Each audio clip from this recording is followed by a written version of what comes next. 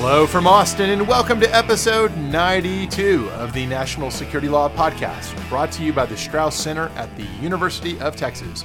It's Tuesday evening, September 25th. I'm Bobby Chesney. Podcast night.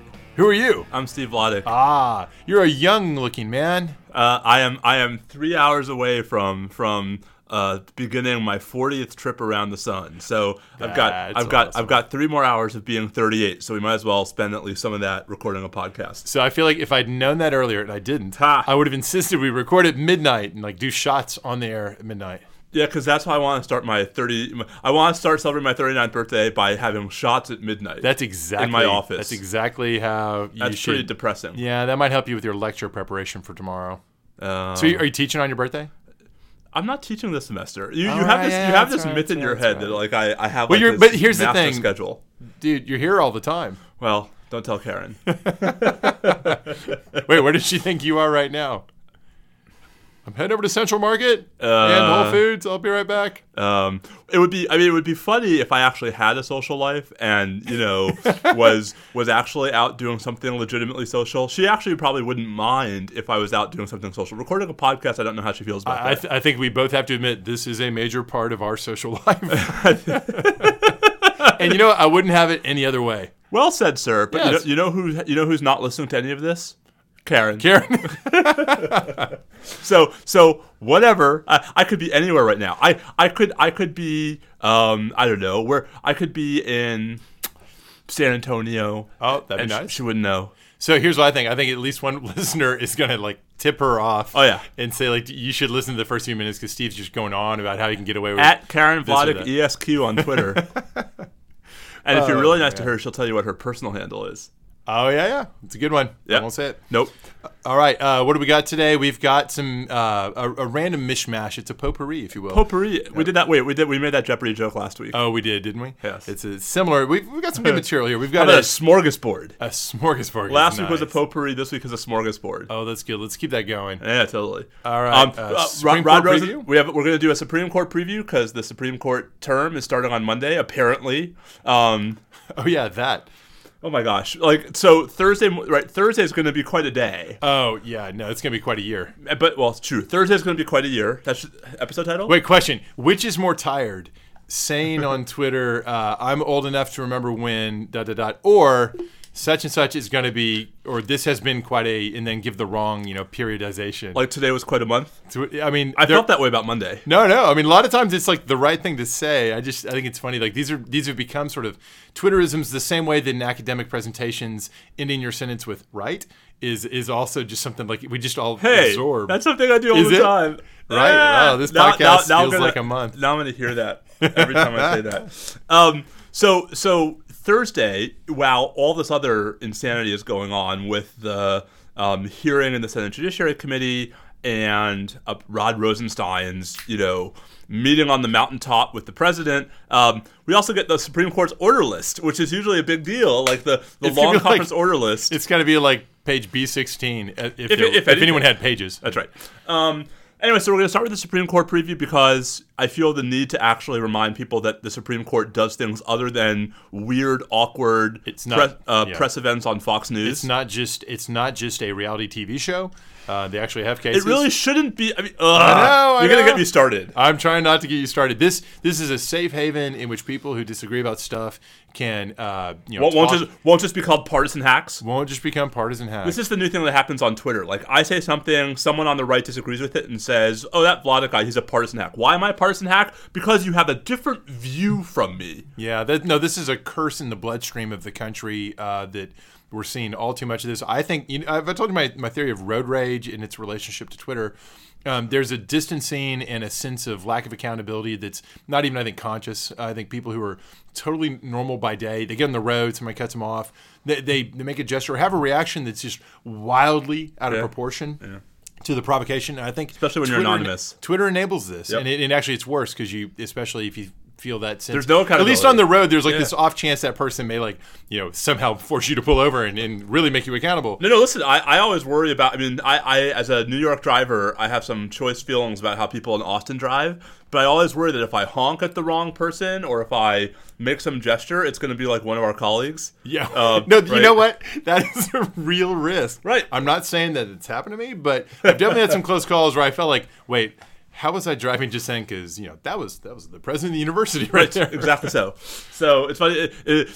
Austin is not anonymous in a way that what's funny though? Neither is New York City. So I am fresh off the boat. I actually woke up in my hotel room on the Upper West Side at 3:30 this morning Central Time, and so here I am.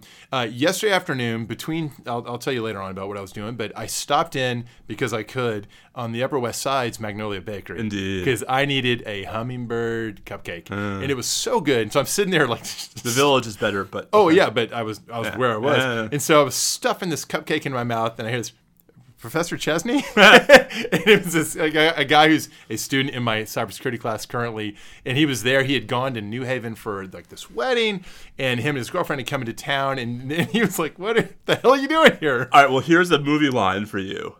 It's the smallest city of, what are the odds in a city of 7 million people you run into your ex, right? New York City is the smallest city of 7 million people you ever heard of. I do think it's true. But what movie is that from? Oh, I don't know. When Harry Met Sally. Is it? Yes. Oh, man, I haven't seen that in a long time. New York City it's the smallest city of 7 million people you've ever heard of. I think everybody who's lived there, and as you and I both have, you much more than me, but still both of us, has had that experience where you just keep running into people. Oh, yeah.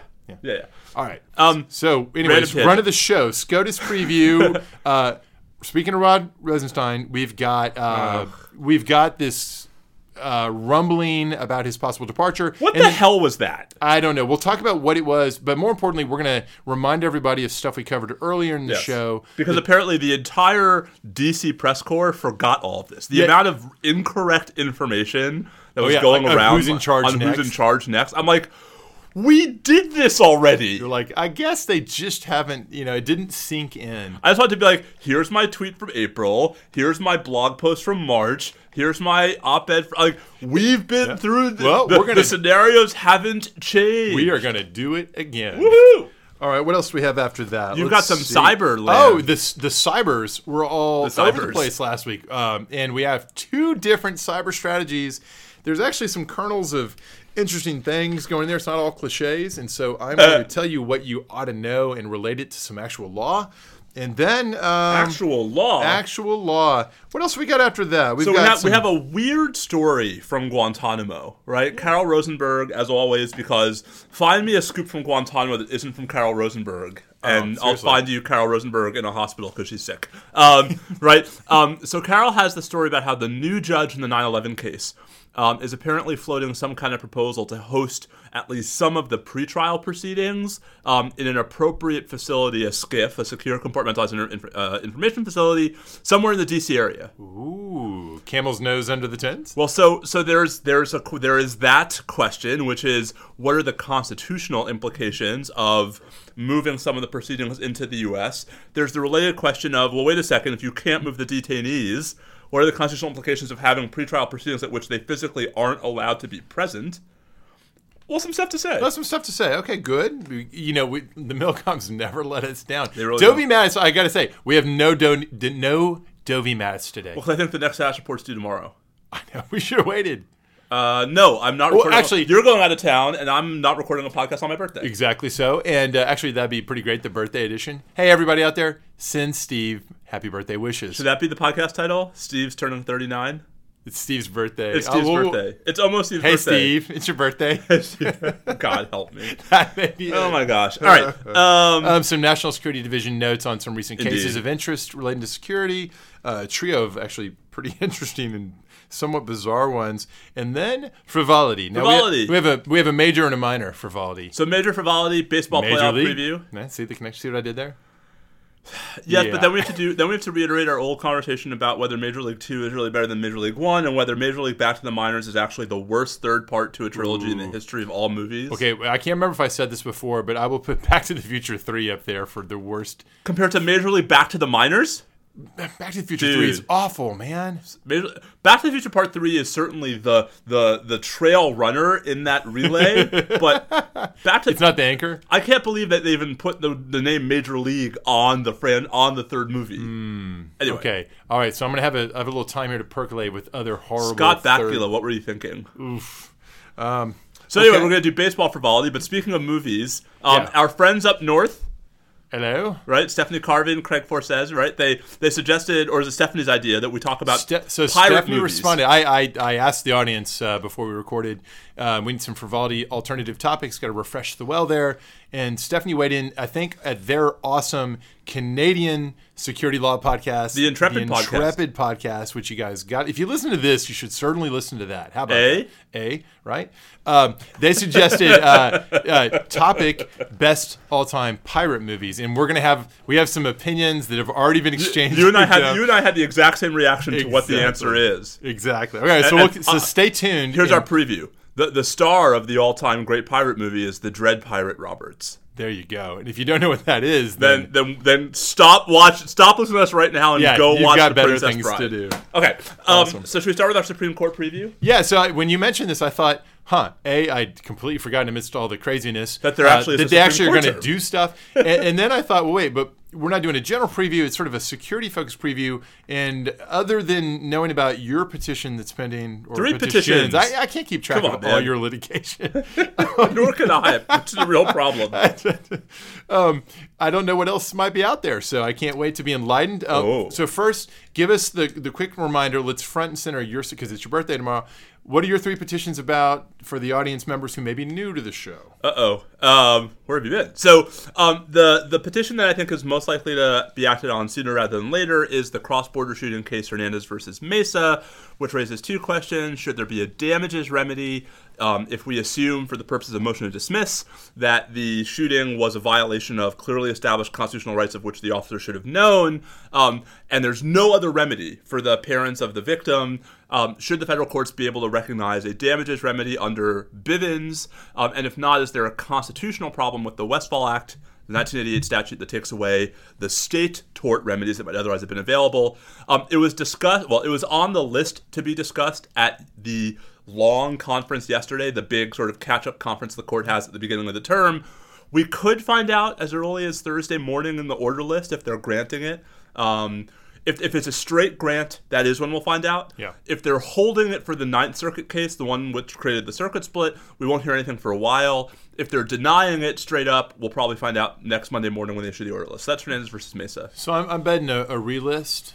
Yeah, I think, if I was ranking the odds, I think the most likely scenario is they sit on it until they figure, as they wait so they can at least talk about it together, right. The Ninth Circuit case and the Fifth Circuit case. And I think the term, is straightlining, when the court sort of takes a couple cases and puts them together. So, chances are we actually won't hear anything. We'll just see that it was we'll see that it was rescheduled. Yeah. There'll be like a notation on the docket. The other 2 petitions, so we talked about the one in Larrabee about whether it's constitutional to court-martial retired service members for offenses committed after they retire. Very interesting. So the SG waived his response. What does that signify? It's a great. So the SG does this, and it's really annoying. So it's the right of all respondents to waive a response. Yeah. The SG's waivers are not always. Sometimes. Is it passive aggressive? Yes. It's like I don't need to respond to that. So sometimes it's because, come on.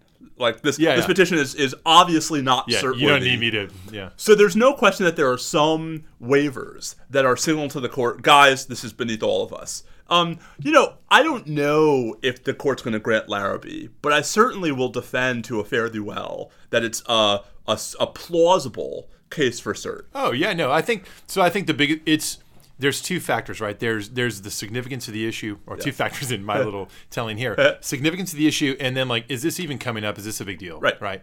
Well, it does come up. Yep. This doesn't present it in its most acute version where you might have some speech-related Your Article 88 stuff. problem. But boy, does that overhang it. Yeah. Well, so just, a waiver doesn't necessarily mean the court's not going to act. So in Dalmazzi, the SG waived its response. Okay. And what happens after a waiver of a response is the petition is, quote, distributed, unquote, which means it gets sent around to the chambers, and any one justice can call for a response. Okay. So I just got to hope that some Supreme Court clerk is listening to this podcast. I was going to say, like, with all that spare time they've got, clerks, you're on the elliptical, you're like getting that exercise, and you're thinking like, you're playing basketball in the highest court in the land. How great would that be? Have you ever gotten to do that? I have never gotten to do that. It is on my for Steve's birthday.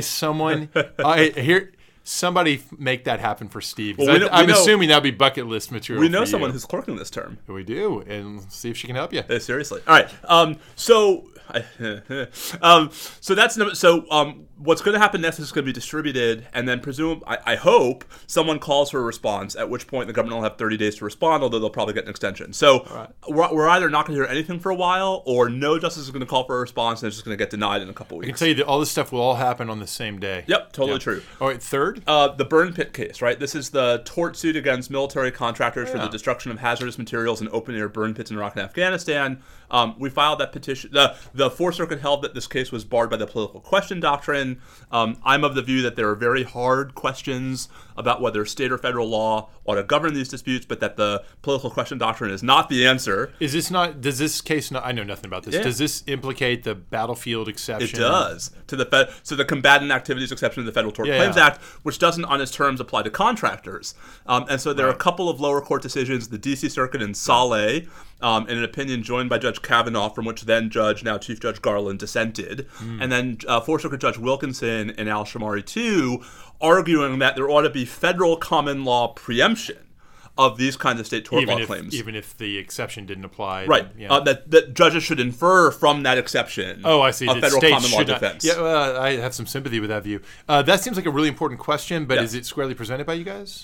No. Our whole argument, so the Fourth Circuit didn't resolve the case on the federal common law You're saying defense. Like that's what we should get to. And the Solicitor General has taken that position before, that these cases should rise and fall on the applicability of that defense, not the political question doctrine. I agree. Okay, I'm with you. So we filed that. The respondent's response, which they have not waived, is due October 11th. So that actually could be the next thing that happened. Yeah, well, I could see that one definitely going. All right, but assuming, putting aside me and the Supreme Court. Does anyone else have a security-related case? So, there's one obvious national security case already on the court's docket for next term, and there are a couple sort of lurking. So if you'll indulge me, I'm going to walk quickly through a couple. I'm going to sit here in listener mode and take notes. So the most obvious case, which is, I think, sort of old-school national security law, which is going to be argued on November 5th, it's a case called Virginia Uranium versus Warren.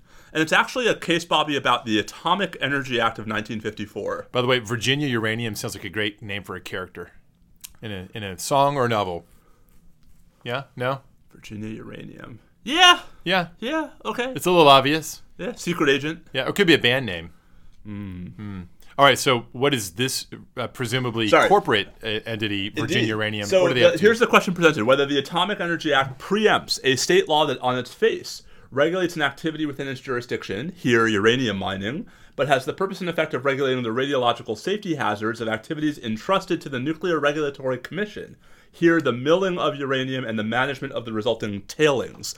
So basically the state of Virginia is trying to regulate sort of low-level radioactive byproducts of this kind of production. It sounds like from that framing that it gets to sort of an old turn of the 19th and 20th century distinction between the mining activity and later on processing of whatever it is you mined. That's part of it, right? And also whether there's sort of field preemption in the Atomic Energy Act, such that states can't do anything even if Congress hasn't touched the thing, or whether it's more of a conflict preemption. God, I think this was like part of my 1L moot court. Wow.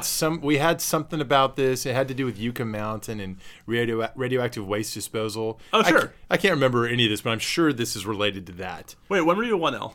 94 in that earlier century, 1994. My favorite first / 95, like very recently. Oh yeah, my favorite first line of a Supreme Court opinion is the first line of Justice O'Connor's majority opinion in New York versus United States. We live in a world full of low-level radioactive waste. Yes. Well, it's never been more true than today. Indeed. All right. Anyway, so that's like that. I don't think anyone's going to lose sleep over that case. No, but that's interesting. Right. It's a good Fed Courts case. And actually, our mutual friend Toby Heitens, who is the current Solicitor General of the Commonwealth of Virginia, will be arguing that case on behalf of the state. So very cool. Interesting stuff. Really quickly, I think there's an important immigration detention case, Nielsen versus Priap. that's going to be argued on Wednesday, October 10th. There are a couple of interesting foreign sovereign immunity cases. So JAM versus International Finance Corporation is about whether the International Organizations Immunities Act, which basically affords international organizations similar immunity as that conferred by the FSIA, is actually fully in line with the FSIA. Interesting. I wonder how John Bolton feels about that bit of extension of sovereignty. John Bolton, organizations. that hawk John Bolton. There's a procedural case about the Foreign Sovereign Immunities Act, Sudan versus Harrison. An interesting case that actually isn't a national security case but has real military justice implications is Gamble versus the United States, which is about whether the Supreme Court should overrule the separate sovereigns doctrine. Separate sovereigns doctrine allows states and the federal government to separately prosecute the same person for the same crime. This is like the endlessly having to be explained this to non-lawyers answer to the question, wait, how is that not double jeopardy? Separate sovereigns. That's the answer. Well, perhaps of some relevance to current events. Yeah. So, interestingly enough, there are some Republican senators led by Orrin Hatch who filed an amicus brief saying we should get rid of the separate sovereigns doctrine. You're kidding me. No, wait. No, that's really interesting. Are you serious? Yes. Because the federal decision should be controlling. Oh, the federal decision should be. So it's not about federal. So forget the, Never mind. Well, look, some parts of the GOP have cast aside any number of familiar GOP principles. I guess federalism should be next. But here's the problem, right? If you want to be a conspiracy theorist, why that would matter is because, normally, thanks to the separate sovereigns doctrine, a presidential pardon does not displace state prosecutions. No, and as we know, there are some prospective state prosecutions that matter. Hey, it's almost like they're being political. All right. Anyway, and then really quickly, there's Timms versus Indiana, which is about incorporating the excessive fines clause against states. Not a national security case, but an interesting just a classic incorporation case. Indeed. Isn't that interesting? So, wait, you probably know the answer to this. How many clauses are left to be decided? Depends on how you count. Okay. So here's So the short list is... We should explain what we're talking about here. So incorporation. Let's do a quick and dirty for the non-lawyers. Yeah. Con Law 101. Indeed. Actually, it's more like 301. 102. Third month. Yeah, I did it pretty early. Yeah. So incorporation is actually one of the most subtly important doctrines in modern con law. Totally. And it's basically the idea that some provision of the 14th Amendment, although there is dispute as to which provision of the 14th Amendment, takes the Bill of Rights, or at least the first 8 amendments in the Bill of Rights, and applies them to state and local governments as well as the federal government. Indeed, because after all, the original language speaks to the federal government. And the Supreme Court in 1833 in Barron versus City of Baltimore says states are not bound by the Bill of Rights. Exactly. Now, I think it's fair to say that the current vehicle, the common understanding is what this is all about is explaining what various things you find under the hood when you open the hood of liberty, or you open the trunk of liberty, what all is in there. Well, there's the whole contested category of unenumerated rights, and actually the enumerated rights that just weren't enumerated as to state, local, Bob, it's all canard. It's all canard. So here's the problem. The reality instead is. So I think there's Slaughterhouse was wrong. And yes, right. But no, you say right, and this is the problem. So let me just walk through this really quickly. The prevailing theory that I think just about everybody today accepts is that the provision in the 14th Amendment that was meant to incorporate the Bill of Rights against the states is the Privileges and Immunities Clause of the 14th Amendment. Wait, no, you were right. I'm sorry. Privileges or Immunities Clause. See how quickly I back down because I'm so accustomed to believing that if you disagree, I corrected myself. I appreciate that. You were right. I'm wrong. I got to treasure this moment. Give me a second. Oh, this is so nice. Okay. Anyways, is that the episode title? You were right. No, it's going to be a birthday thing. All right. So the Privileges or Immunities Clause of the 14th Amendment, everyone agrees today is what was meant to do it. In the Slaughterhouse cases, in 1873, the Supreme Court adopts a preposterously narrow interpretation of the Privileges or Immunities Clause to avoid having this effect that everyone thought it was supposed to have. So in the 1940s and 50s, when the Supreme Court started revisiting incorporation, rather than doing it wholesale, as would have happened if you had gone through the Privileges or Immunities Clause, and as Justice Black argued, you should do through due process, the court gravitates toward Justice Frankfurter's theory of selective incorporation. And rejects total incorporation. Which is stupid. It is stupid. So, but back then there was some chance, like they were saying yes and no here and there. And by the way, friends, this is sort of the wellspring of a lot of substantive due process contestation, because the measure they're ostensibly bringing to bear, at least early on, was, well, is this essential to a concept of ordered liberty? All this sort of like these fudge phrases that really have no discerning content. So in the 1940s and 50s, the Supreme Court spends case after case after case looking at different provisions of the Bill of Rights and saying, well, was this really important? Like grand jury indictment, I don't know about that, but this other thing, sure. So here's the big list today. So the big list of the remaining unincorporated provisions. The Third Amendment in its entirety, no quartering. Working on that. The grand jury indictment clause of the Fifth Amendment. Which was actually affirmatively rejected for incorporation on the selective by test the Supreme Court. Long ago. Yep. The vicinage clause of the Sixth Amendment. There's one more random provision in the Sixth Amendment that hasn't been incorporated. The Seventh Amendment right to jury trial in civil cases in its entirety. And the excessive fines clause of the Eighth Amendment, which is the issue in Tim's. So it's like you have like this superpower that you're able just on cue to spout that. Is that something you've been looking at lately, or you should know that? That's awesome. All right, this is what I do, buddy. So one of these may get resolved. I have gotten to this point in my career as a complete and total fraud because my memory covers up for the fact that I'm not actually any good at this. That is not the case. I think anybody who's ever listened to the show for 5 minutes knows that. Yeah, but Twitter says I'm a partisan hack. So that. Well, I mean, I didn't say you're not a partisan hack.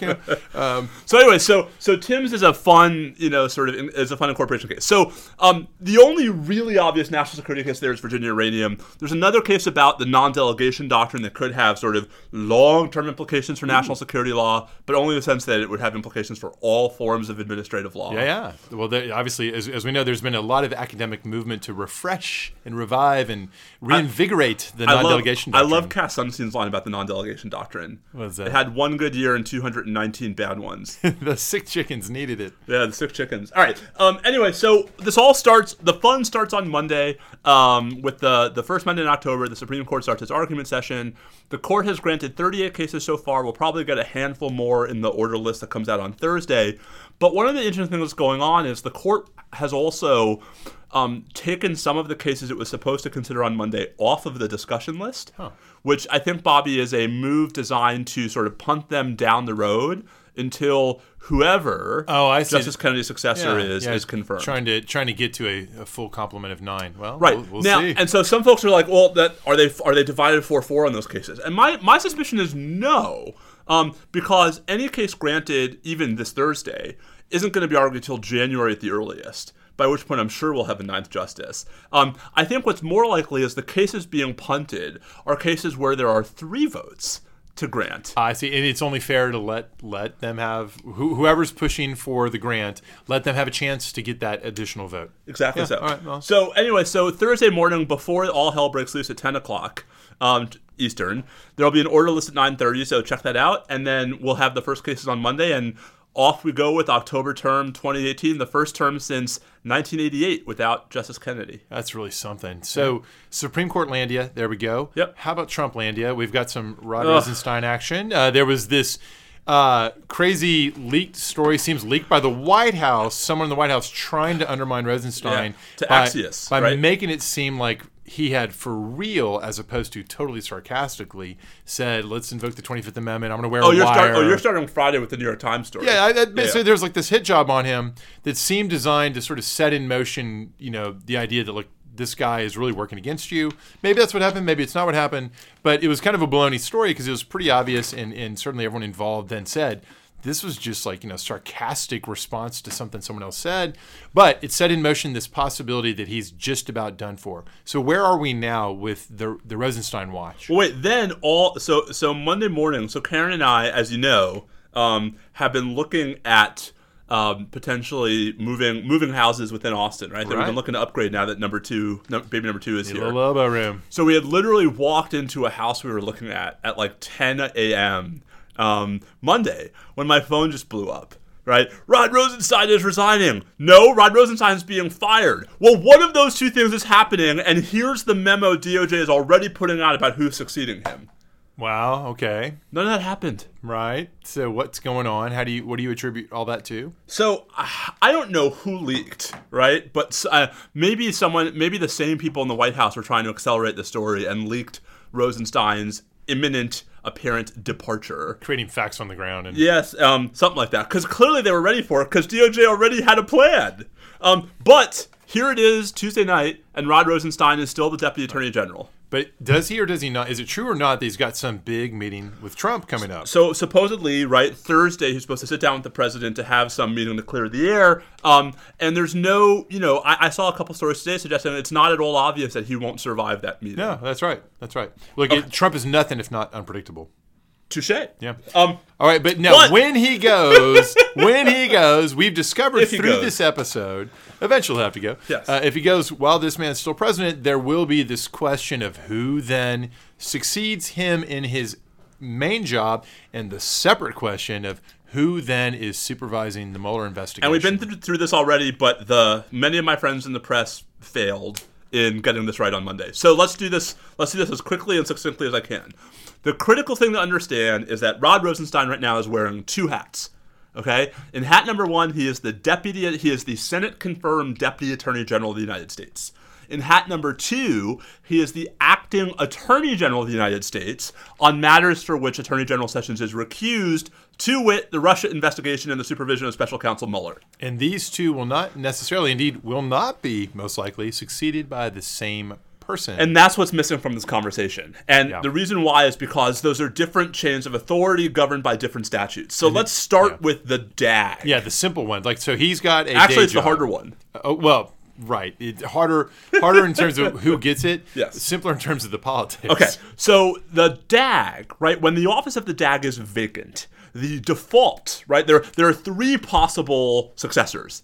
The default is the person who's identified in the statute as the first assistant.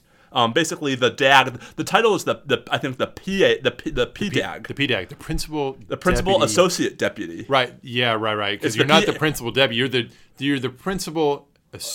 You've lost me here. So here's the problem, right? The problem is that deputy is part of the original title. Right. So the principal associate deputy attorney general is the number two person to the deputy attorney general. Got it. The PADAG, the PADAG. Okay, so who's that currently? Ed O'Callahan. Okay. All right. So just to remind folks, when Rachel Brand stepped down as associate attorney general, the number three person in the Justice Department, the person who became the acting associate attorney general was her number two, Jesse Panuccio. And my understanding is that Panuccio is still the acting associate attorney general. Still the acting, right? Okay. So the moment Rosenstein steps down, right, whether he's fired or resigns, here it won't matter. He is automatically succeeded as acting deputy attorney general by Ed O'Callahan. Okay. All right. The Vacancies Reform Act of 1998 allows the president, if it applies, and we'll get to whether it applies, to pick from two other pools of candidates and name a member of one of those pools as the acting DAG in lieu of the first assistant. All right, so in the event of no action for whatever reason, somebody's going to be in charge, and the guy who's the top person within the DAG's office, that'd be Ed, and that's what is happened, running the ship. And that's what happened when Rachel Brand left. This happens all the time, but when it doesn't matter. But here it'll matter. Okay. But actually not in the way that everyone thinks. Well, that's it'll matter on things that are not It'll actually matter a lot, just not on Mueller. Right. Okay. So the Vacancies Reform Act, and we'll get to the debate over whether it applies, but assuming for the moment it applies, identifies two other pools from which the president can choose. Okay. The first is any other Senate-confirmed office holder in the executive branch. Mm-hmm. So think Betsy DeVos, think Ryan Zinke, think anybody. Yeah. Think Brian Benchowski, right? The Assistant Attorney General in charge of the Criminal Division. Yeah. Anybody. Yeah. As long as they're Senate confirmed, more power to you. They can be the acting DAG for up to 210 days. They can be a non-lawyer. There's no requirement they be a lawyer. Yeah. Okay. And then the second pool is non-Senate confirmed employees of the Justice Department. Who are in a sufficiently senior position, I think it's GS-15. Okay. And have been in the Justice Department for at least 90 days. So you could have senior career lawyers, you could have, relatively high up political folks who have just, been there for more than 3 months. From a Russia investigation perspective, none of this will actually be of interest, right? Yep. Okay. So mostly not. I want to get to where the one place where there's a little bit of awkwardness. Okay. And that's with regard to the cases Mueller has farmed out to the other U.S. attorneys' offices. Because one of the DAG normally would be. So this is how listeners, right? The DAG. DOJ has a vertical org chart, but it's not strictly vertical. So there are some things that the Associate Attorney General is specifically responsible for, and there's some things that the Deputy Attorney General is specifically responsible for. Supervising U.S. attorneys in criminal prosecutions is the bread and butter of the DAG job. It runs through criminal division and up to the DAG? Yep, exactly so. So Rosenstein actually is supervising Russia-related stuff with both hats. That is to say, the Mueller investigation in his hat is acting attorney general, but the stuff like the Michael Cohen stuff, which was spun, just to be clear for listeners who don't follow this closely, spun out of the special counsel's office and into an ordinary U.S. attorney's office. So Rosenstein is also supervising that in his capacity as DAG. Okay. Right. So, assuming the Vacancies Reform Act applies, President Trump has three different pools of people he can pick from: Ed O'Callaghan, any Senate confirmed person, or a list of about 75, I think, maybe 50 to 75 folks at DOJ, maybe a shorter list. Say maybe the VRA does not apply. Well, so here's the fight, right? So the fight over the Vacancies Reform Act, OLC has concluded, and I think they're right, that the DOJ succession statute can be read consistently with the VRA, right? So that the VRA could apply to a DOJ vacancy in the abstract. I think that's right. Okay. It is not clear that the Vacancies Reform Act applies to a vacancy created by firing. And there are policy. So there's legislative history where Fred Thompson, we're back to Fred Thompson, said that yes, it would apply, but the text is ambiguous, and there are policy reasons to actually think it shouldn't, because the purpose of the Vacancies Reform Act is to give the president broader discretion over how to fill vacancies. Congress might not have wanted to do that if the vacancy was created by the president. No, I see you on that. I think the key, what you have to understand is just it's not settled. Right. So if Rosenstein were fired, there would actually be a question about whether you could go the VRA route or whether you just had to go with O'Callaghan. Now, we got a preview. Well, now, hold on. Before we get it, is it possible? Yeah. So what if Rosenstein submits his resignation letter and then 5 minutes later Trump tweets, "You're fired"? Yeah. Well, so listen, we had the reverse scenario with Shulkin. So this almost got litigated earlier this year when the president fired VA Secretary Shulkin. Right. And then the White House turned around and tried to say, no, he resigned. Yeah, right. It's like, what do you mean he resigned? He is on national television telling everybody he was fired.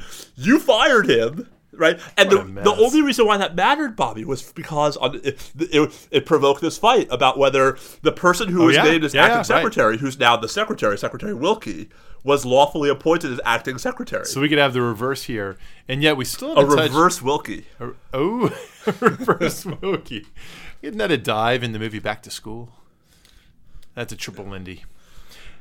Yeah, I don't know. Rodney Dangerfield. All right. Anyway, so listen. I probably totally lost everybody. Suffice it to say, in Rosenstein's DAG hat, who could replace him depends upon first whether he's fired or resigns, okay, and then second if he resigns, the president has lots of options. If he's fired, whether he's willing to accept the litigation risk of naming someone whose appointment might be invalid. Yeah, right, because that would eventually manifest in a setting where it could be contested. Absolutely. In court. And so the DOJ issued something there was something that leaked out on Monday, like DOJ's replacement plan, that had this guy Whitaker, who is, I believe, Sessions' chief of staff, taking over as acting DAG. If that's true, if that's the plan, that is the third pool of Vacancies Reform Act people. That is non-Senate confirmed senior DOJ who've been there at least 90 days. Right. And if Rosenstein's fired, that would provoke that question. Yeah, it sure would. Okay. So they might really want him to resign. So there's the Rosenstein DAG hat. Turns out acting Attorney General Rosenstein is much easier to figure out. Okay. Because the order of succession for the acting Attorney General is actually clearly specified by statute. Right. And it goes to whom? Let me just walk through the structure. 28 U.S.C. 508B says it goes Attorney General, then Deputy Attorney General, then Associate Attorney General. Which used to be Rachel Brand, but is no longer. It's vacant. So it's an acting Associate Attorney General, and that drops out of the succession chart. And here's why, right? The reason why actings aren't in the line of succession, there's this thing out there that there's no such thing as double actings. Yeah. I think that's too convenient. Like, that's an accurate description. Is it just that they're not Senate confirmed?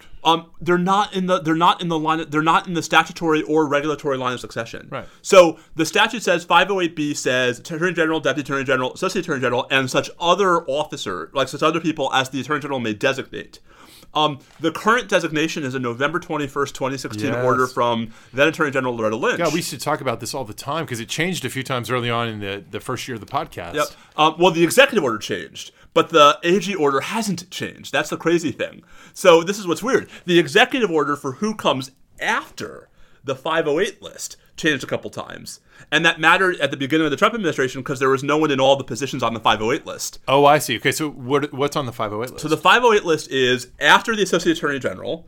It basically names all of the division heads at DOJ in order. So the Solicitor General is next, and and just to spoil the punchline, that's why Noel Francisco would be next in line to be acting Attorney General. And then there's a further wrinkle, though, that some have suggested. We'll get to that in a second. Right. So after Solicitor General, the next up is OLC, the Office of Legal Counsel. Right. After that is, I believe, the Criminal Division. Right. After that's the Civil Division. After that's the Criminal Division. After that is Does it go in order of establishment? No, because now I'm sorry, I screwed this up already. Solicitor General, OLC, National Security Division. Oh, so definitely not order of establishment. Then civil, criminal, and then environment and natural resources. All right. So now most listeners are thinking like, okay, so it'll fall through the spot Rachel previously had. It'll fall to Noel, but there's a problem with that. So the problem is that Noel used to work for Jones Day, and Jones Day is actively involved in the Mueller investigation because Jones Day is the firm that represents the Trump campaign. And if I'm not mistaken, he's been recusing in Jones Day cases. So he has been recusing. But those are cases where they're actually presented directly in the litigation he's engaged in. So Noel has drawn a distinction where if Jones Day represents a party adverse to the Supreme Court, he's recusing. To the Justice Department? I'm sorry, adverse to the Justice Department, adverse to the United States. In a case in which the U.S. is a party, he's recusing. If Jones Day is representing an amicus, he's not recusing. Okay, so we don't really know how he would interpret his duties vis-a-vis the Mueller investigation. Right. But so listen, it is clear beyond peradventure that the next in line legally is Noel. For acting Attorney General, and that whether or not Noel then would have to decide whether to recuse. If he recuses, after him is Steve Engel, who is the assistant attorney, who is the Senate confirmed Assistant Attorney General in charge of the Office of Legal Counsel. Okay, so like I said, there will be a quiz, and so I think a lot of people who don't know these folks are thinking like, all right, so what's the alarm level if Rosenstein's gone and it falls to either Noel or Steve? It's not obvious to me. People need to be terribly alarmed in either case. I mean, you never know. You don't know. You didn't know that Rod Rosenstein was going to play a role in Comey's firing. But I don't see either one as the equivalent of, okay, this person who's the personal aide to Jeff Sessions, et cetera. It's not like that. These are pretty seasoned pros you would have seen in other Republican administrations as well. I think that's right. I will say, knowing all three of these people, knowing Rod, knowing Noel, knowing Steve Engel, I think that Rod is the one who has the longest career of being at least somewhat independent. That he was a U.S. attorney, but actually hasn't been that political. Mm-hmm, right. Whereas I don't think Noel or Steve would object to being characterized as folks who have been pretty intimately connected to the Republican political establishment in Washington. Yeah, I think it's fair. I still think that they'd be fine. Like, I actually would not be too worried about it. And it makes me think that the whole obsession of focus on Rosenstein actually misses the big game. The big game is Sessions. No, and so just to not put too fine a point on it, what everyone got wrong on Monday was the president, by firing Rosenstein, would be able to pick whoever controls the Russia investigation. Right. No. The way he does that is not by firing Rosenstein; it's by firing Sessions. Exactly. Because firing Sessions means now, instead of going through the 508 list of the order of succession for acting Attorney General, if the Vacancies Reform Act applies, see super our conversation, he could name anyone who's Senate confirmed or is on that list of senior DOJ people Exactly. as directly as acting attorney general. That's right. And there wouldn't be any further ifs, ands, or buts. They would supersede Rosenstein, who's still there. That's right. He would no longer be in charge of it. And so I understand why people like Susan Collins are saying it would be a red line if you fire Rosenstein. Yeah. I don't think my personal alarm bells are much more about Sessions than about Rosenstein. And I think that it actually matters in the coverage. We need people to be really clear about that line so that there's the appropriate level of alarm if Jeff Sessions is precipitously fired for reasons that could really only be understood. Well, you can say what you want about it. I guess people can have all kinds of views, but I think would be best understood as an effort to clear the way towards suppressing or at least dramatically cabining the scope of the investigation. So anyway, I think it's a big deal, but I don't think it is the 5-alarm fire drill that we all went through on Monday. All right. Now, big pivot here. Yeah. Let's switch over to cybersecurity land, and I will say a little bit. I'll try to keep it short because I think we've actually used up a good chunk of time already. That was my simple explanation was not so short. Well, actually, that was the simple explanation, and in fairness, that's why people are having trouble following this. This is tough stuff. Just keep it just different hats. Just keep the different hats. Yeah.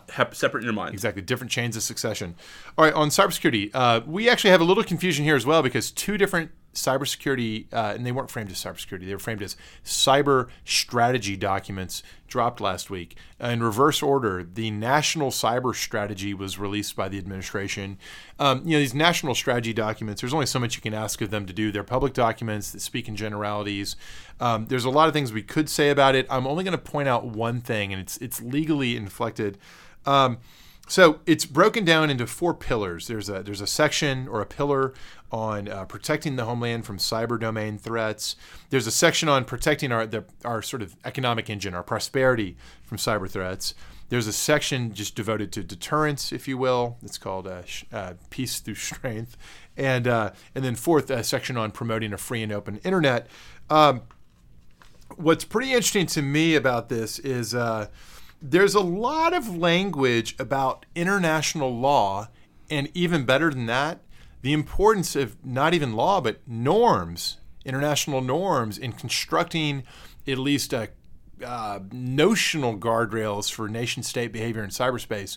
And of course, it just, you can imagine that there are folks like John Bolton who would find that utterly unappealing to include in a national cyber strategy, and they seem either not to have seen it, not to have engaged in that vetting process, or perhaps just didn't see it as worth fighting because they recognize these documents maybe don't matter that much. But I just want to flag that in a further sign of sort of the fracturing of the unitary executive, there's a whole lot of language in this document about the importance of international law to regulating how states behave and building norms, and even talking expressly about norms as such, at soft law, which is to say not law, but nonetheless something that creates friction when states violate it. Well, there you go. It's in the National Cyber Strategy now. Meanwhile, the day before that, the DOD released the Defense Department Cyber Strategy for 2018, superseding the 2015 version. And it got a lot of play. It's actually, the full document's not public. What we do have is a sort of a 6 pages of text summary that's actually a vastly easier to read and more sensible document than the National Cyber Strategy. This is really sort of a boiled down set of descriptions of particular things that DoD wants to accomplish in cyberspace. And the attention has focused around the fact that there's a line in it that talks about defending forward in cyberspace, which there are a lot of other phrases that people use in describing this sort of thing, but it's sort of straddling that line that sometimes is referred to as the more extreme forms of active defense, where you begin to ask, is this really defense, or is this going on the offense on the theory that offense is the best defense? There's not a definition for the phrase in the document that was released to the public, so this has set a lot of people to speculating about it. Let me read to y'all the 2 key sentences in the Defense Department document. So first, and this is before you get to defense forward, we will conduct cyberspace operations to collect intelligence and prepare military cyber capabilities to be used in the event of crisis or conflict. That first sentence describes two types of things they're going to do. One, obviously, intelligence collection. There will be penetration of adversary and other networks, out-of-network penetrations designed to gather intelligence, and that's no surprise whatsoever. Of course, there's going to be that for any number of reasons. The second half of that sentence, to prepare military cyber capabilities to be used in the event of crisis or conflict. What exactly is that? I think that's best understood as what DOD folks would say is preparation of the battlefield. In cyberspace terms, that means in anticipation of the possibility that later on you may have a conflict, and when that time comes, you will wish that you already had access to that particular network, that you were already dwelling on it, that you had the ability to take actions that would have disruptive or even destructive effect on that system. You'll wish that you had already set that up in much the same way that in the kinetic space you wish that you had pre-positioned force or already gotten people into the theater in a particular way that would enable you to act quickly when the moment comes. So cyber preparation of the battlefield. The next sentence, after having talked about intel collection and preparation of the battlefield, the next sentence is, we will defend forward to disrupt or halt malicious cyber activity at its source, including activity that falls below the level of armed conflict. And that's what's getting a lot of attention. It's sort of it's obviously a gesture towards a more aggressive posture. And there's a lot of context here that makes it crystal clear that there is a larger goal of encouraging Cybercom, in particular DOD in general, to be more forward-leaning in its willingness to go out into, say, Russian networks when the Russians are screwing with us in the way that they did in 2016, that you need to clear away the underbrush towards being able to respond. And a lot of people are assuming that the right way to read this is, therefore, all the restraints have been removed, the gloves are off, and we're going to cyber war, right? And I think that it's way premature to have that view of this. For a couple of reasons. One, we don't actually know what level of authority in the chain of command the decision to engage in a defense forward activity would lodge currently. We do know from prior recent reporting that the Obama administration presidential decision directive that governed this, or presidential policy directive, PPD 20, which is a classified document, but Snowden leaked it and it's been much reported on in the news. I'll simply say it's been reported and claimed that it required a lot of interagency vetting for these out-of-network, overseas, non-combat zone intrusions into networks that are probably not actually in most cases, at least in some cases, they're not actually in the adversary country itself. It's the third-party staging servers they're using. So you're in Germany, you're in Poland, or wherever you might be.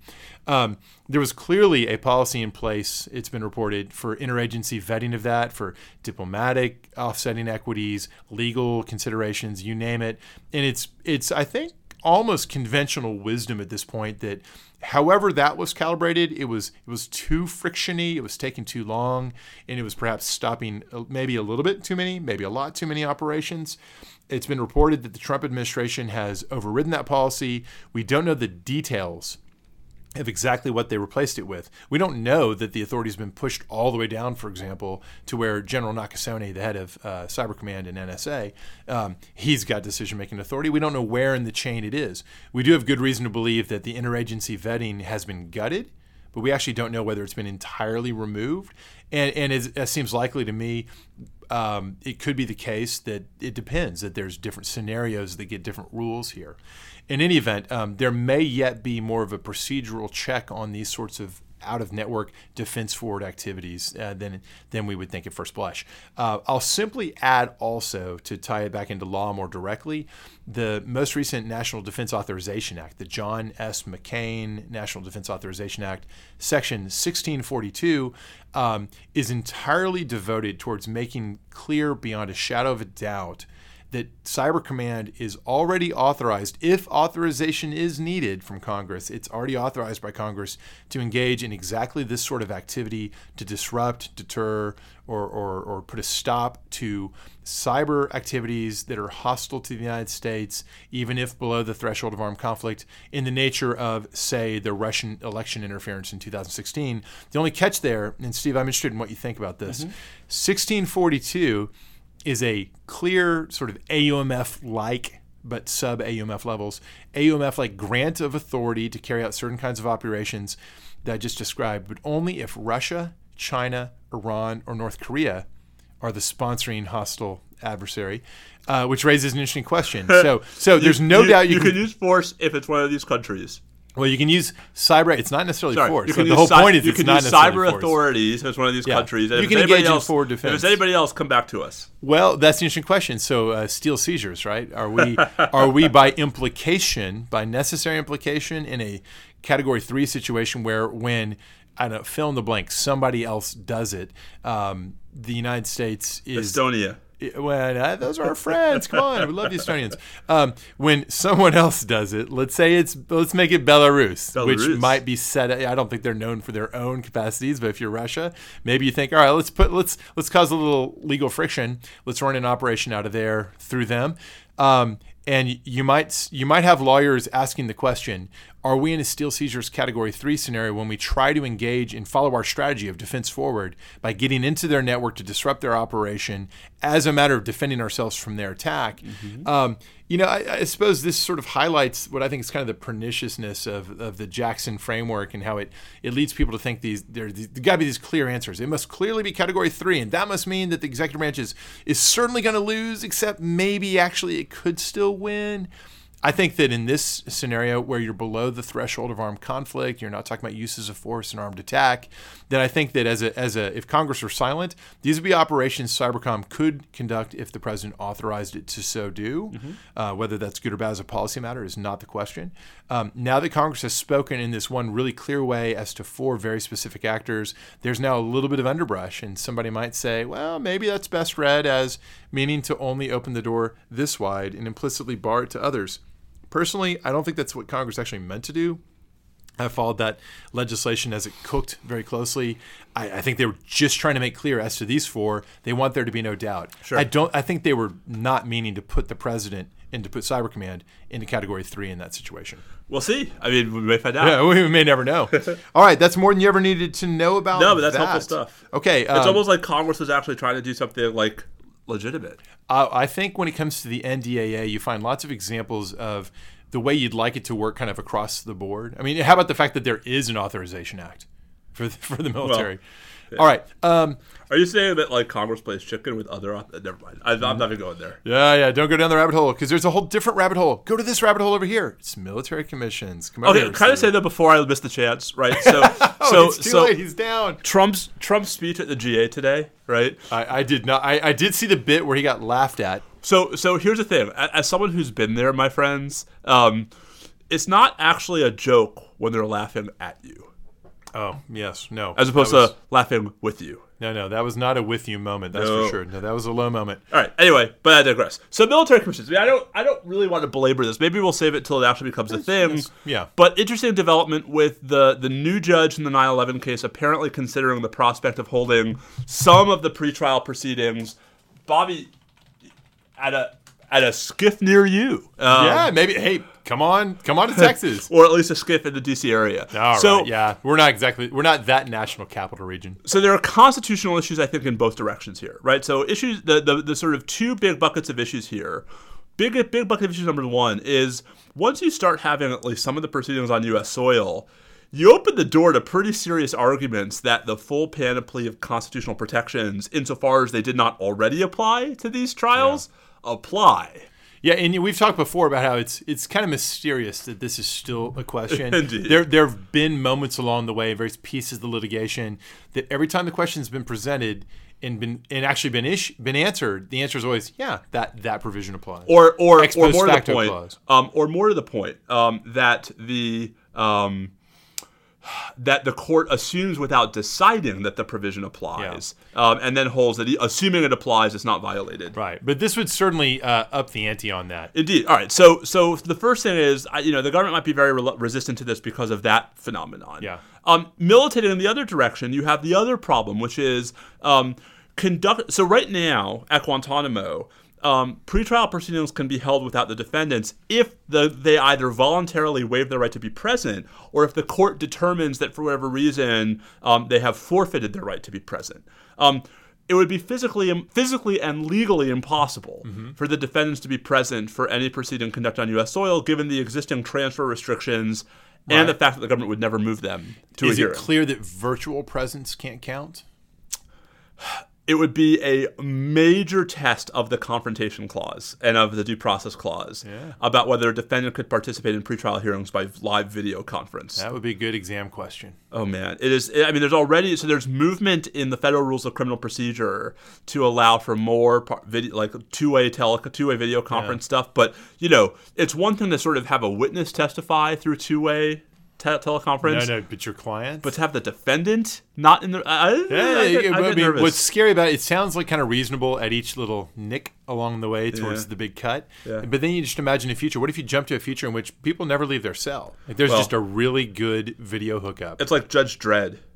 I feel like Judge Dredd. There are lots of like the Stallone movie. There are lots of dystopian future movies that have as a premise, justice dispensed quickly and through some kind of video situation. So I gotta say, Judge Dredd, that movie was awful. The comic book, the original comic book was good. Yeah, not Stallone's finest. That is a frivolity topic. Stallone movies. Tango and Cash. Tango and Cash is good. Yeah. No, that's one of the good ones. Stop or My Mom Will Shoot. That I don't know. I don't know that one. I'm proud to not know that one. By the way, Karen and I just started watching The Good Cop on Netflix. Josh Groban and Tony Danza. Oh, Tony Danza. Is this this is not some throwback. This is this is current legit. day? This is new. Good for him. Oh, I know. It's really it's we're only one episode in, but it's an interesting, like, semi-serious, semi-funny like drama. Okay, I'm interested. I'm hooked. All right, anyway, so we'll see what happens. All this is just to say the Guantanamo stuff, like, it's nice that people are trying to think of solutions. But can you imagine the new litigation it would provoke if the government, if everyone agreed to even try that? A new layer in the dip. Well, since the old layers are all kind of getting stinky, we could use some new layers. So is this my chance to say, once again? Yeah, no, we got to remind people. Here we are another week without any decision by the Court of Military Commission Review in the Nashiri case. Steve, what else are they doing? That's a dead serious question. What else they got going on? Well, listen, okay, so if we're being dead serious... Yeah, like, do they have a lot of other stuff? I know you and I are busy. So the CMCR, for all of them, it's a part-time job. Yeah, okay. But is that not itself a problem? Yes?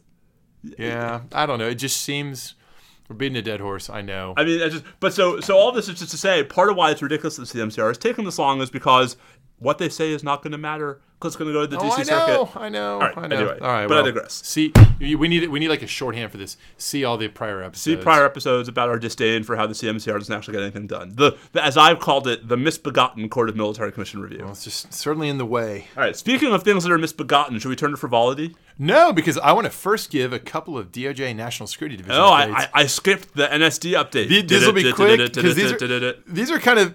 There's nothing funny about any of these cases, but these are curious cases and interesting ones. So first I'm going to talk about United States versus Ryan Taylor. Ryan Taylor's a soldier. He's at Fort Polk. He's got, and I'm not making this up, he's got some kind of interest in making a chlorine gas bomb. And he goes out into the national forest. Was it 1916? I mean, this is actually really terrifying, and it actually takes a really terrible turn. So he's out in the woods. He's got a homemade freaking chlorine gas bomb. He sets it off, and he's filming it. Oh, yeah. So I don't, you can't tell much from the limited materials I looked at, but it sounds like maybe this is somebody who's got a really kind of like weird fascination. Maybe it's something even scarier than that. But it turns terrible because after some people come out there to investigate the crime scene, of course there's freaking chlorine gas lying around everywhere. 2 people suffered military service ending injuries from inhaling this bastard's chlorine gas. So he just got a bit more than 11 years, which I got to say, he's lucky to have gotten just 11 years for that, I'd say. All right, separately, United States, and I'm not going to get the pronunciation right, so I'm going to spell this. This is one of the NSA employee cases. First name Nghia, last name Fo. Maybe it's Nagia Fo. Former NSA employee. This is one of 2 people in recent years who were busted for bringing home their classified materials. This is the one who brought home stuff, got it on their own home computer, and it included some very important exploits, some malware that NSA uses. This is the person who had an antivirus system on their computer, that said computer, a Kaspersky Labs antivirus system, which of course identifies what? Malware. And then doing what it's supposed to do, ships it off to the mothership, which is in where? Russia. and whether Kaspersky, as a corporate entity or people within it, wanted Russian intelligence services to have it, or whether by dint of being in Russia, Russian intelligence services can simply get it. One or the other, they got it. Foe received a 5.5-year sentence today following a guilty plea. For point of reference, Reality Winner, whose disclosures had to do with analytic conclusions, if you will, not exploits and tools, but another sort of comparable case. That's Foe got 3 months more than Winner got. Winner was a slightly but comparable sentence, slightly shorter but comparable. The third person in this sort of NSA problem triptych, if you will, is Harold Martin, and he pled guilty back in January, but I've not heard anything about the sentencing yet, or if there has been one, I missed it. Okay, and then last but not least, one that dropped today, Ji Chao Kun, a 27-year-old Chicago citizen who was Chinese citizen who's living in Chicago, was arrested today acting as an unregistered and therefore illegal agent of the PRC. And the allegation is that G was in contact with Ministry of State Security personnel, and his job was to identify people who might be recruitable, who might be of interest. And he actually had volunteered and joined the military in the reserves, and had made statements denying that he was ever in contact with foreign intelligence officers, and now is busted. All right, I think that's enough serious stuff. Let's talk about something totally not serious. Baseball playoffs. Baseball. Let's go with our major first and then get to the real fun, which is the minor. The major topic, baseball playoffs. All right, who's in, Steve, and who's going to win? All right, so let me do it. Who's in? We'll start with who's in. So in the American League, the division champions are the Red Sox, the Windians, and the Houston Astros. Yeah, of course. And then the wild card is definitely going to be the Yankees and the A's, although it's not yet settled whether that game will be in the Bronx or at the lovely O.co Coliseum. Oh, boy. Let's stay with the American League here.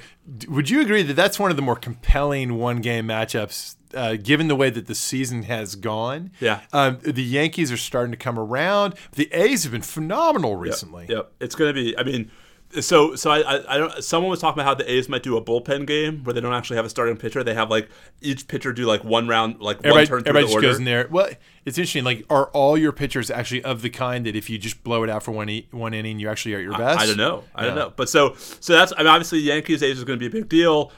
Man, a Yankees Red Sox division series. Oh my God, that's good TV. We know which side the TV folks want to see this coming out. But I got to say, Indians Astros, don't sleep on that series. The Indians have been good. The Astros really showed something by fending off this huge surge by the A's. Yeah. People sleep on the Astros because it's just not a traditional baseball power, but they are the defending World champs. Series champions. Yeah, I think that matters for They something. are an amazing team, and I think they've sort of been in that classic, we're really good, we're the champs, and we're going to turn it on as the season progresses. They turned it on. I think the A's did them a huge favor by kind of waking them up early and giving them a little sense of urgency. Yep. So, all right, predictions in the American League. All right, so I think that whichever team in the wild card gets the home field advantage, I think is going to take that one game. The Yankees are 2 up with 5 to play, or they're 2 up in the loss column. So the Yankees have the edge. Yeah. So I think the blush has been off the rose a little bit with the A's of late, and whereas the Yankees hard to travel across the country and play one game. Yeah, I do think the home team will win. I say this, although the Giants went into Citi Field in 2016 and beat the Mets in the wild card. Right, you never know. Well, that's why they play the games. Game. I think we're going to get to the Astros and the Red Sox, and it's going to be really fantastic in the championship series. But, of course, the Astros. Oh, Bobby. All right. Never mind that the Red Sox are having like a historical season. All right. With 9 or 10 more wins. I mean, it's not nothing, but it's not that. Actually, right now it's 6. It was only 6? Yeah, the Red Sox are 106-51 as we record this, and the Astros are 157. Yeah. All right. National League, the only race really, I mean, I guess there is the NL Central race between the Brewers and the Cubs. Technically, how far back are the Mets? Is it even measurable by science? I mean, there's just a big E next to the Mets. Like, they don't even show up on the page anymore.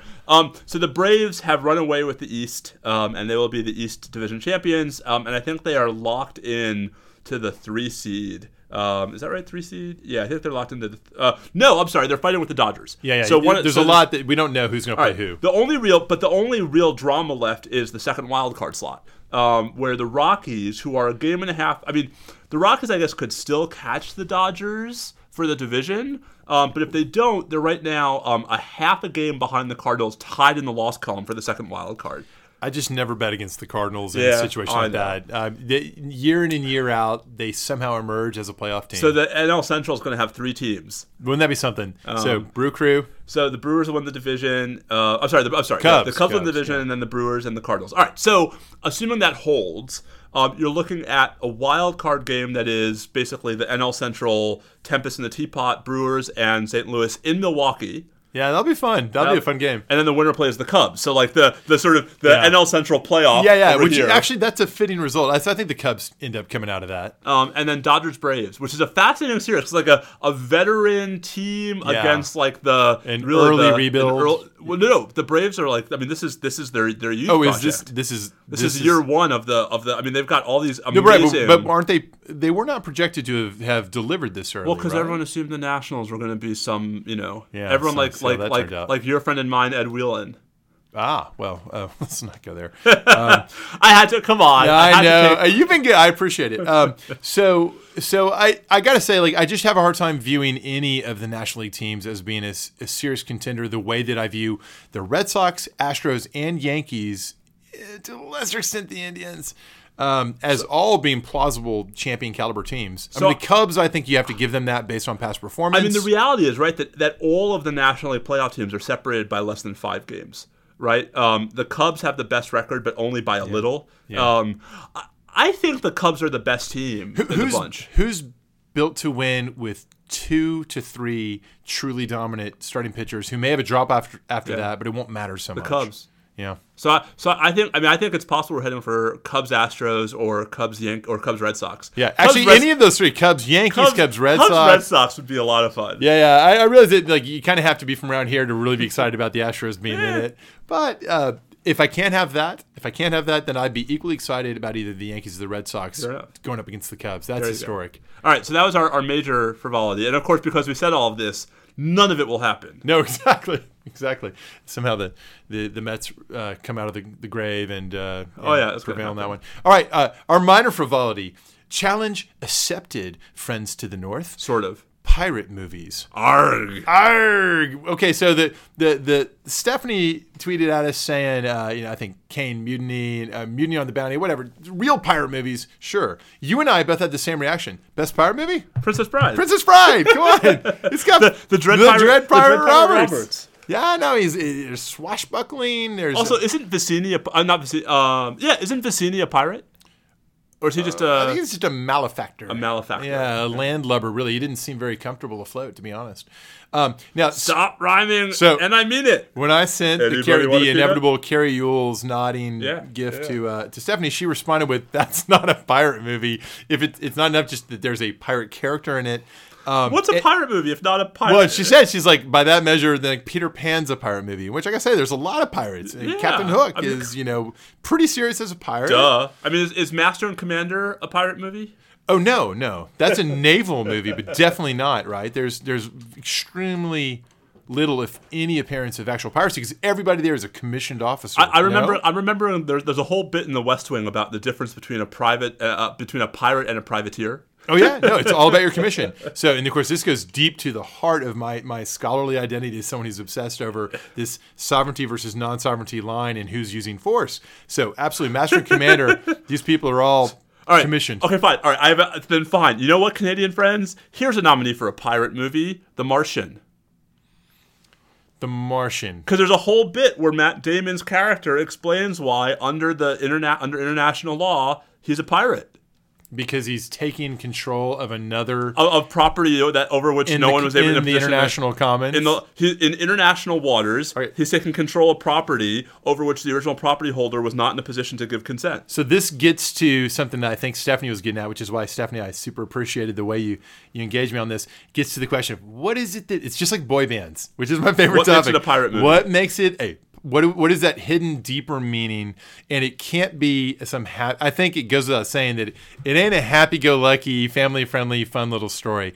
That is somehow inconsistent with it being a pirate. So, Pirates of Penzance, a very 80s film. There's pirates Modern in the Major title. General? Wait, Yeah, a very 80s model. film? It was 70s? It's a play. No. I'm talking about the 80s film with isn't it like Christy McNichols?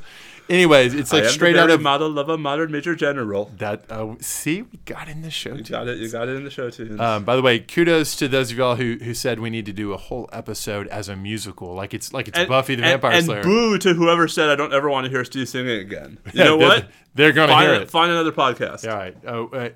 We may have to do the musical at some point. Not tonight, however. What do you think the necessary condition is to make it a pirate movie? Is it enough that there's a major character, not a minor character, but a major character? Who is a pirate? Is that it? That can't be enough. Listen, I just want to talk about The Princess Bride more because someone on this podcast flubbed a line from The Princess Bride earlier today. I flub lines all the time. Well, that's true. So just friends, we were passing each other in the hallway as happens from time to time, and I was going in the wrong direction because Bobby was actually being responsible and going to our appointments committee meeting, and I was passing the appointments committee meeting so I could go get yelled at by our friends in the Federal Society for an hour about stare decisis after Janus. I thought you got yelled at by the Cato Institute. Well, Ilya Shapiro was the speaker, but it was a Federal Society event. Yeah, well, but by that measure, you're the FedSoc guy too. I am not the FedSoc guy. I know you're not. I'm teasing you. Anyway, but so Bobby said, have fun storming the castle. Which I thought was pretty good. And I said, think they'll make it? And I could picture the scene. So they're in the doorway, they're watching him, and they mumble without looking away. And what did I say? I don't remember what you said. It wasn't the line from the movie. It wasn't, it would take a miracle. I think I said, not a chance, right? You said not a chance. I was like, it'll take a miracle. I know. So then Steve dressed me down, in front of all the 1Ls. Yep. How dare, Dean Chesney, how could you? I felt like I just had let you down. By the way, is that the episode title? It would take a miracle? It would take a miracle? I'm still kind of attached to making sure everybody knows it's your birthday. Yeah. Speaking of which, as an early gift to you, let's end this so you can get home. And not do shots at midnight. And not, please.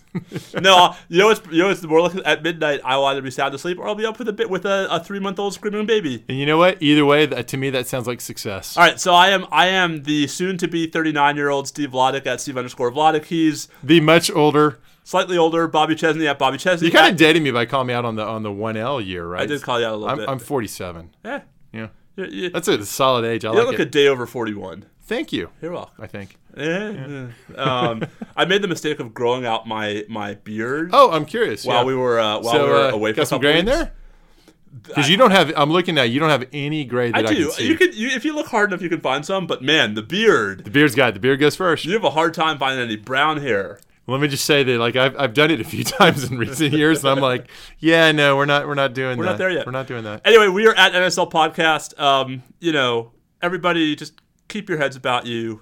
It's not the happiest time, but be respectful to people. That's right. Stay safe out there. Adios.